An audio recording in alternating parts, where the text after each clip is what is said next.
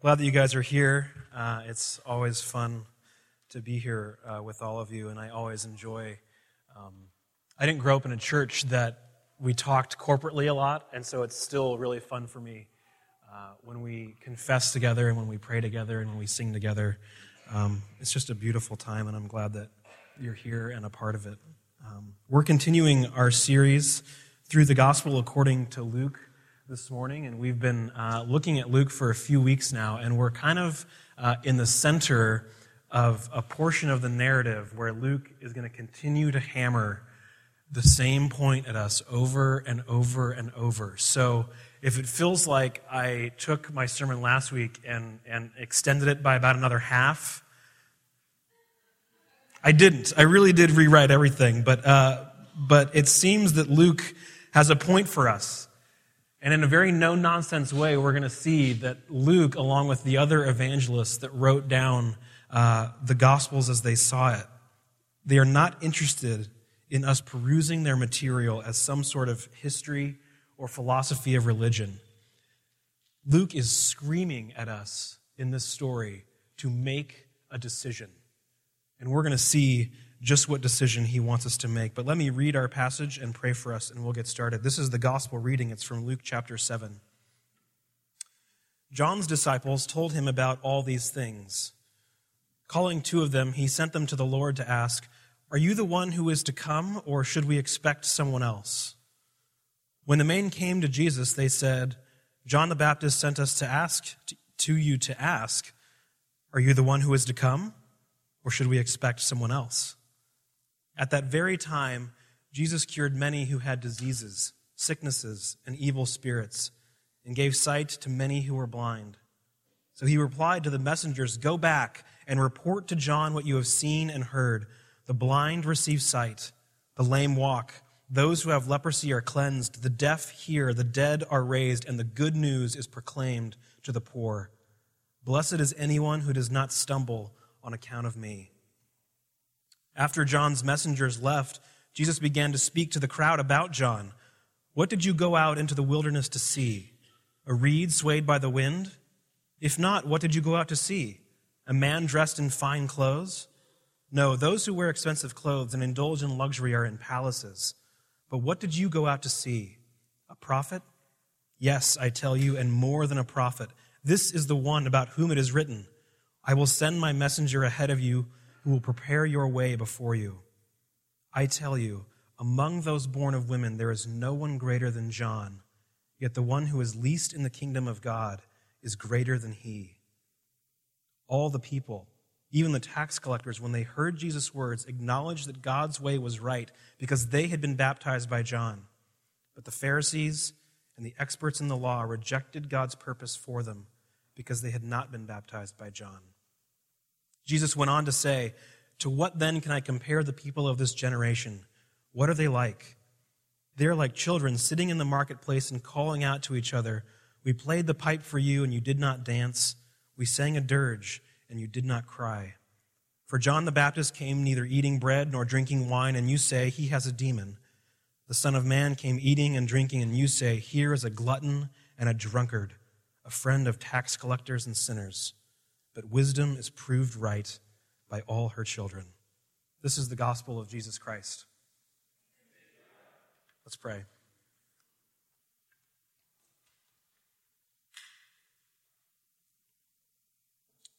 Jesus, as we just sang, it is your righteousness alone that can cover us. And once again, many of us have entered this place clothing ourselves in rags that we think will impress you. We're so ashamed of our nakedness that we have decided to clothe ourselves, and yet what we need is you. There's nothing that we can do to earn your grace. But I ask that you would speak this morning to our hearts. Speak to us of your love. May we all hear your voice as our shepherd calling us home, calling us back to you. We ask in your name. Amen. Well, this is a rather large passage that seems to have a lot going on, but I'd like us to look at it this morning by looking at the three questions that are asked in this passage. And those three questions are you the one who is to come, or should we look for another? What did you go out to the desert to see? And to what shall I compare this generation? And as we're going to see, these three questions have to do with the core of the identity of all the characters in this story.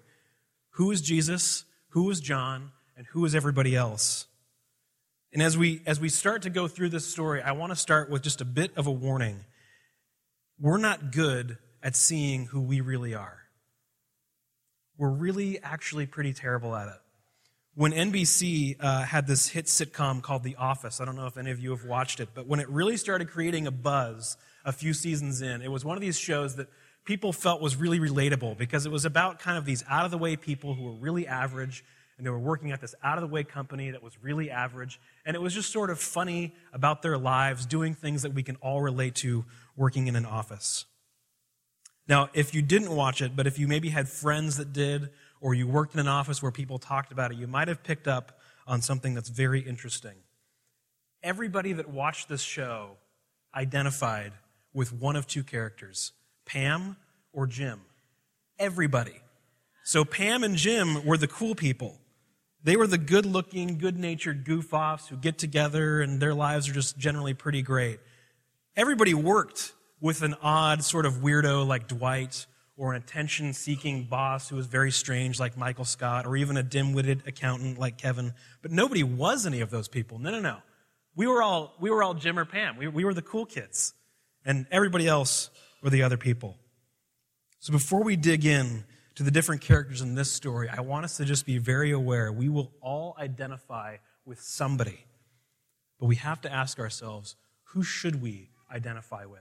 Who is Luke asking us to identify with? Let's begin with the first question that John sends his disciples to ask Jesus. Are you the one who is to come, or should we look for another? As with most questions, there is a subtext to this question that requires our attention. What does John mean, are you the one who is to come? Well, if we had, again, more time this morning and we could dig back into all of the Old Testament passages that John had grown up on, we would see that John, as one of the prophets of Israel, one of the Old Testament-style prophets, he is reaching back into the Hebrew Scriptures with a descriptor of the Messiah. The Messiah was called the one who would come. But beyond just understanding that John is asking if Jesus is the Messiah, we have to understand what Luke has been doing in his gospel all along. And when we see Luke as a whole, we'll understand that this question should be very, very shocking to us. Because Luke has introduced us to John before. In fact, Luke begins his gospel by telling us about the birth of John. And it was a very, very miraculous birth. And his parents were told that he was going to be very important in God's purposes. And there's a story that Luke tells us that as John is in his mother's womb and Jesus is in his mother's womb and their mothers meet, that John leaps in his mother's womb. He is filled with the Spirit before he is even born, and he recognizes who Jesus is. When we meet John again, he is an adult going about his public ministry, declaring that God is about to do some major, major things in Israel.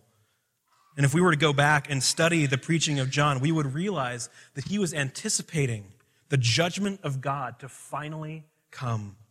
He was expecting the righteous remnant of God's people to finally be vindicated, to be set free from the tyranny of her oppressors. And it seems that John was very sure that Jesus was the one who was going to bring this about. If anyone should know who Jesus is, it's John. If anyone shouldn't be asking this question, it's John. But now, John is languishing in prison. Luke has left John by the wayside in his narrative several chapters ago, and he just left him in prison. That's all we know. And so he asks his followers to go see what Jesus is up to. What is he doing? How's the mission going? Because if, after all, Jesus is the Messiah, then he's going to be following the servant songs of Isaiah, one of which we read this morning in our Old Testament reading. He's going to be setting captives free. And oh, by the way, I'm a captive. I'm in prison. Where is Jesus? He's going to come. He's going to set things right, and he will free me. But instead, his disciples come back to him in prison, and they tell him what Jesus is doing, and he hears that Jesus is preaching very odd things. He's hanging out with all sorts of horrible people. And John, no doubt, heard the story that we looked at last week, that Jesus healed the servant of a Roman centurion. A Roman centurion, a member of the occupying army. I mean, it's possible, not likely, but it's possible that this guy could have been one of the ones that was guarding John. And Jesus is healing this guy rather than freeing the very one who had declared that God was about to do something huge in Israel. You see, John had a very clear vision of what the eschaton would be, the last days, the end times. It was going to be a day of vengeance when all of God's enemies would finally be punished and silenced, and all of God's people would finally be justified and vindicated and freed. And none of that is happening. And so he sends his disciples to Jesus and he asks, "Are you really the Messiah? Because if you are, then I've got to start reorienting my ideas about who the Messiah is and what he does. But if you're not, I put my hopes on the wrong guy, and I need to keep looking." I think many of us can relate to the questions that John is asking. For a lot of us here this morning, it's not so much that we don't believe that Jesus does miraculous things. It's not so much that we don't believe that he existed and was very impactful in human history. It's just that we're not really sure if he is the one. When we look around at the evil in our world, we begin to falter. It doesn't take long for us to feel the sort of tension that John felt. Even though maybe many of us here will never actually be imprisoned, we can look out on a world of violence. I don't think that hardly any of us were even alive when World War I was declared the war to end all wars, and yet even just our nation, just one country, has barely been able to go a decade since then without getting involved in some sort of military conflict. Again, just looking at our own country, we can see that decades and millions of dollars have been spent to fight the war on drugs, and yet we're realizing now we barely understand addicts. We barely have a handle on the violent cartels that are trafficking drugs, and we barely started to realize that evil in our world is like a shape-shifting virus. As soon as we think we can stomp it down in one area, it pops up in another. And so now that we've spent all this money on busting drug dealers, we realize that they've moved on to human trafficking. And we're just now starting to see it as a problem. And all the violence and death and tragedy in our world can leave us doubting. But we're going to doubt in different ways. Some of us will doubt and will end up falling away. We'll end up just assuming that Jesus was not the one, that things are not being set right, and we're just all here by chance. But for others of us, it will cause us to become like some of Jesus' disciples will behave in just a few short chapters after this story. They will enter into a town that Jesus had told them to go to, and they're expecting that the people will welcome them. And when they don't, they tell Jesus, "Can we call down fire on these people?" We're asking, are you really the one, Jesus? Because if you are, bring the pain, bring the retribution, bring the judgment, and let those people have it. But how does Jesus respond to these disciples of John who are asking this very well-intentioned, very genuine question? Well, first, he doesn't. He just continues going about his business. He goes about healing people and cleansing people and gracing the blind with sight. And then he says, "Go and tell John what you've seen and heard." And then he begins to string together things from the servant songs of Isaiah, things that the Messiah would do. The blind are given sight, the lame walk, the diseased are cleansed, the deaf hear, and the dead are raised, and the good news is preached to the poor. Now, we don't have time to get into talking about how it is that Jesus is going about preaching the gospel at this point in his ministry, and yet what Luke wants us to see is that the gospel is being preached to the poor. And what Luke is doing for us in this section is he's tying us into the narratives on either side, and he's showing us that by what he means by poor is poor in every sense of the word. So last week we just looked at the centurion who was very wealthy enough to build a synagogue in the town in which he lived. And yet this centurion knows that he is helpless in the face of Jesus. And he tells Jesus, "I am not worthy to have you come to me, but say the word and my servant will be healed." The very next story right after that is a story of a helpless woman whose son has just died. She will be left destitute if someone doesn't intervene, and Jesus intervenes this woman that has no claim on him, he comes to her and he gives her back the life of her son. The story that's immediately following the one we're looking at here, the one we'll look at next week, is a story of a destitute prostitute who has absolutely no business being near the only person who can help her. The good news is that God is in the process of helping helpless people.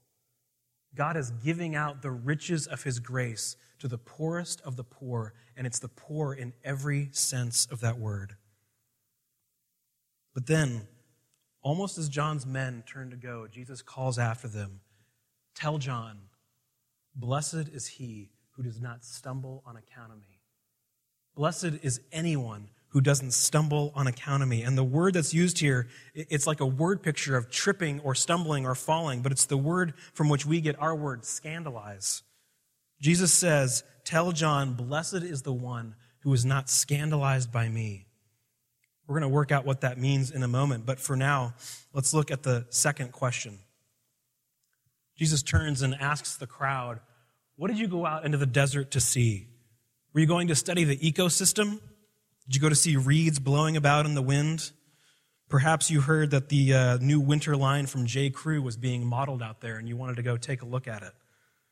No, Jesus answers his own question. You went out to see a prophet, a man of conviction, a man with a very strong backbone, not a reed who would get blown about in the wind. But he tells the people, John is more than a prophesier. He is also the prophesied. He has been prophesied about. John is the forerunner, the one who came to prepare the way for the Messiah. And before anyone can get the wrong idea about doubting John, Jesus tells the crowd that John is the greatest person ever born, except that he's not. And you maybe start to realize why the crowds called Jesus a drunk, because this doesn't really make sense. John's the greatest person ever born, except that the people that are the least in the kingdom are even greater than him. What's Jesus saying? Well, Jesus isn't talking about influence or stature or some sort of ontological greatness that he's like measuring people on this hierarchy. Rather, what he's trying to alert his listeners to, and what Luke is trying to alert his readers to, is that the old age, the age of Israel and the prophets, is coming to a close, and God is about to begin a new age with his people. And John was the bridge from the old age to the new. And Jesus is saying, John is the greatest man to ever live. He is one of the greatest prophets that Israel has ever had. And yet, this new age, this new kingdom, this new movement of God is going to be so much better that it's like the least person in this new movement will be better than John. They will have it better than John. They will understand grace even better than John. And what Luke is going to do more fully in his sequel, in the book of Acts, is he's going to show that the eschaton, the end times, the last days, the end of the old age is not what was expected. Rather than the end of the world, it was the beginning of the church, the beginning of the inbreaking of the kingdom of God into all cultures, all countries, all nations, all peoples, that will one day culminate in the remaking of all things. Now, it's at this point that Luke interrupts his own story. So if you've still got your bulletin there, you can see our translators actually put a parenthesis here. And this parenthetical is Luke sort of interrupting what Jesus is saying to the crowds, and he's trying to get us to understand the point. He's trying to make it explicitly clear what he's talking about. Now, our NIV translators have tried their best to smooth out the language, but this is a really rough, weird way of saying what Luke's saying. So translated roughly, he's saying, all the people and the tax gatherers, having heard, declared God righteous. They justified God, having been baptized with the baptism of John. But the Pharisees and the lawyers put away from themselves the purposes of God, having not been baptized by him. And so there's a lot of weird wording in this passage that we could get tripped up on, but I think what I want us to focus in on is the question that most theologically minded people would have is, how in the world are people justifying God? Who declares God righteous? That doesn't even make sense in our categories. So what does that mean? And why is Luke being so fuzzy when he's trying to get us to see the point? He's trying to clear things up for us. Well, if we take what he's saying in this parenthetical and we look at it within the rest of the narrative, I think we'll see that Jesus has just declared John to be his forerunner. And Luke is setting us up to understand that those people that accepted the message of John would accept Jesus. And the people that refused and rejected the message of John would reject Jesus. All the crowds that came out to hear John were divided into two camps. There were those that heard and received the baptism of repentance, and there were those that heard and hardened their hearts. And what Luke is doing is he's extrapolating for us what he described in our narrative from last week. Some people know they are unworthy of God's grace, and other people think they deserve it as a right. The crowds understood John's preaching, and they all understood that baptism is disrobing. It's humiliating. It's a letting go of every claim we have on life on our own terms. And some of them realized they had no claim on life anyway, and they entered into this baptism of repentance. Others of them refused to hear of their need, and they hardened their hearts, and they kept John at arm's length. And Luke is telling us in this parenthetical that tax collectors and people like them saw their need so much more readily than religious people. I want to look now at the third question in this passage, and then we're going to tie together some of the strands that Luke is weaving together for us so that we'll try and figure out what is he asking us to do? How is he asking us to think of ourselves? So Jesus finishes this dialogue with the people with a short parable. He says, "To what can I compare the people of this generation? They're like children sitting in the marketplace yelling at one another. We played the pipe for you and you didn't dance.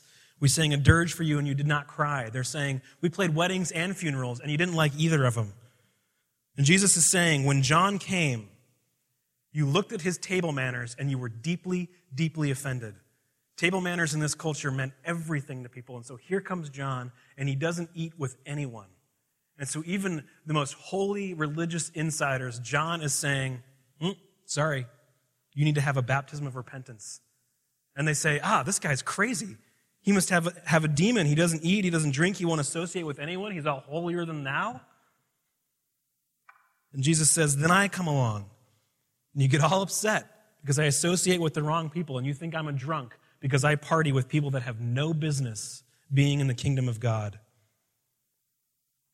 Theologians have picked up on the tone of Jesus that is somewhat exasperated in this section of our story, and they call this the parable of the brats. Jesus is telling these people, you guys are like annoying brats who whine and complain whenever we don't play by your rules, and what you're not getting is that John was on mission for God. And he really didn't care what you think about him because he had been given a message from God that burned so deeply in his soul that he could not be swayed by the opinions of anyone, religious insider or not. And Jesus says, I am on mission for God, and you will not sway me by your opinions. And because the mission of God doesn't look like what you think it should look like, you complain. You start throwing a tantrum like little brats in the street. So what is Luke trying to get us to understand with this episode? As I said in the beginning, we all identify with a certain set of characters in stories that we read. But we often don't know ourselves well enough, or we're not willing to be honest with ourselves enough about which characters we really should align with, which ones we actually are emulating. So who are we? I think many of us here are religious people. We're here because we're Christians. We're here because we've been in the church for a while, because Jesus has done something in our lives. Some of us are here that are still questioning. We're still on the outside, still wondering who Jesus really is. But I think if we really understand what religious people are like, we're going to see something very interesting. There are those of us that are traditionalists. And we're people that are deeply, deeply saddened by the apostasy of our culture. We look around at our peers and we're dismayed at how quickly people in our own culture have just thrown off the richness of their heritage. How many have seemed to capitulate to polytheistic, pluralistic, relativistic culture that we're all living in. And those of us that are traditionalists, we're calling people back. We want people to come back to God, to the way that life is supposed to be, the way that God intended life to be, a life of worship and purity, a life of moral certainty and responsibility in the midst of a culture that shifts and sways with the pulse of any new idea. it's not like we're interested in moralism for moralism's sake. We have a deep, deep faith that at some point God is going to visit this earth again. And we want to usher him in. We want to bring in his kingdom. We want people to live well. But there are others of us that are not traditionalists in any real sense of the word. We subscribe more to the religion of Portland. And the religion of Portland has just as many rights and wrongs as any traditional religion out there. It's right to shop locally and eat organically. It's wrong to shop at Walmart or condemn people who live differently than us. And it's not that we're being disingenuous, those of us that have the religion of Portland. It's not that we don't want certainty and truth. It's that we're wanting to be generous to people with differing viewpoints. We want to be open to new ideas. And on both sides, we're all saying, we're not perfect. We never claimed to be perfect, but we are genuinely concerned about a world that seems to have gone sideways, and we want it to be set right.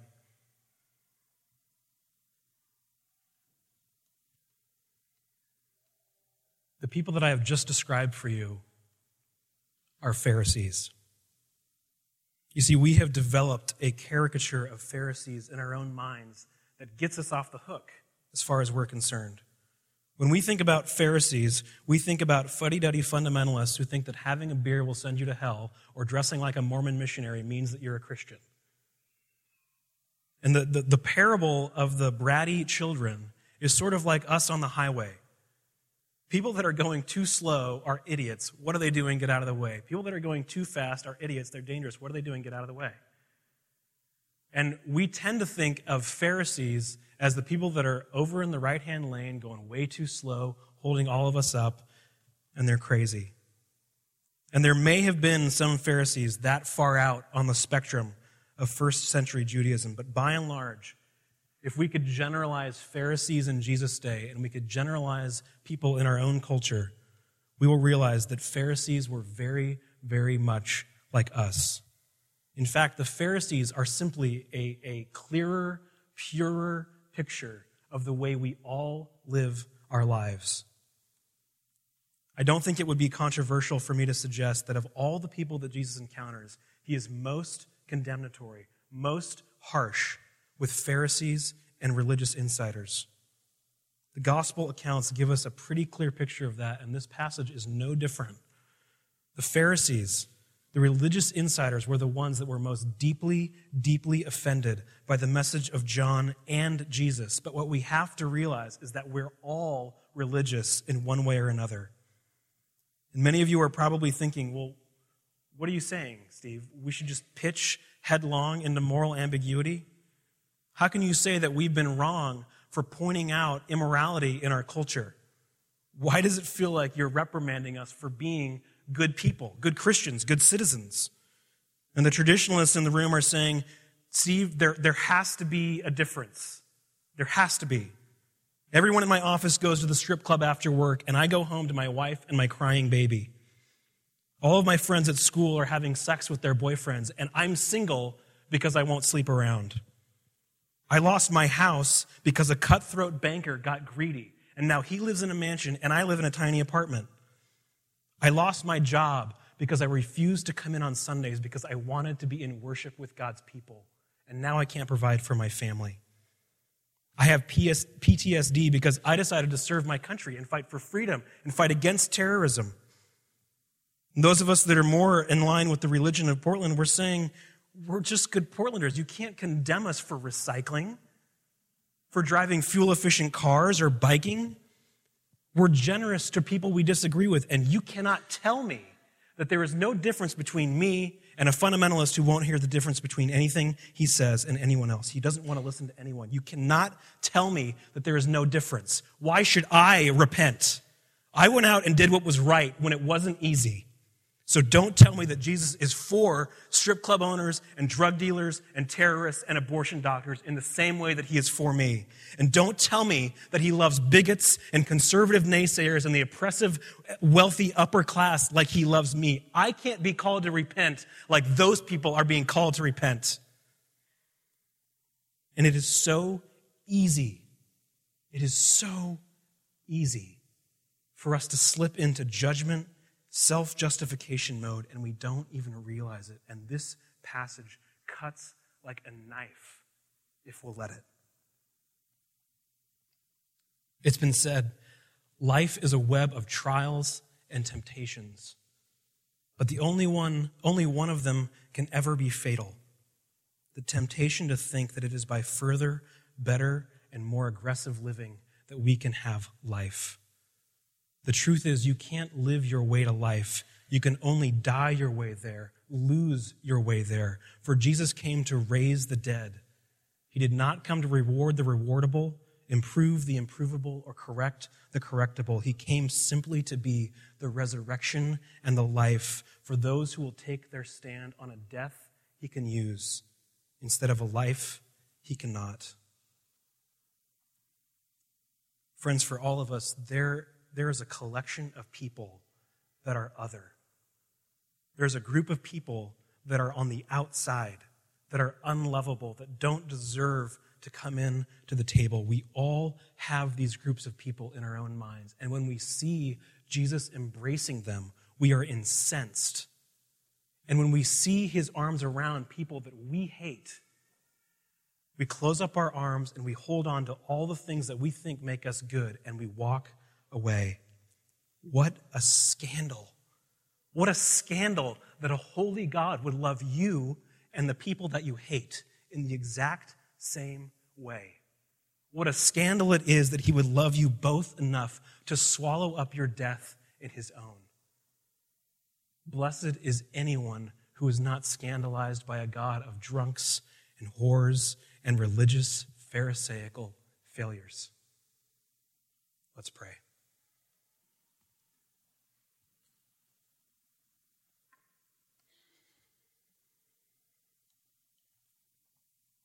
Jesus, many of your words are difficult for us to hear because we so often spend so much of our energy trying to improve ourselves.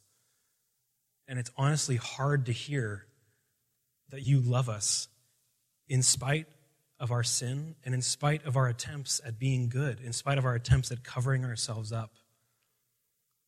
I ask that as we come to your table, that you would feed us again, that we would hear of your grace, and that we would know that you love us deeply. We ask in your name. Amen.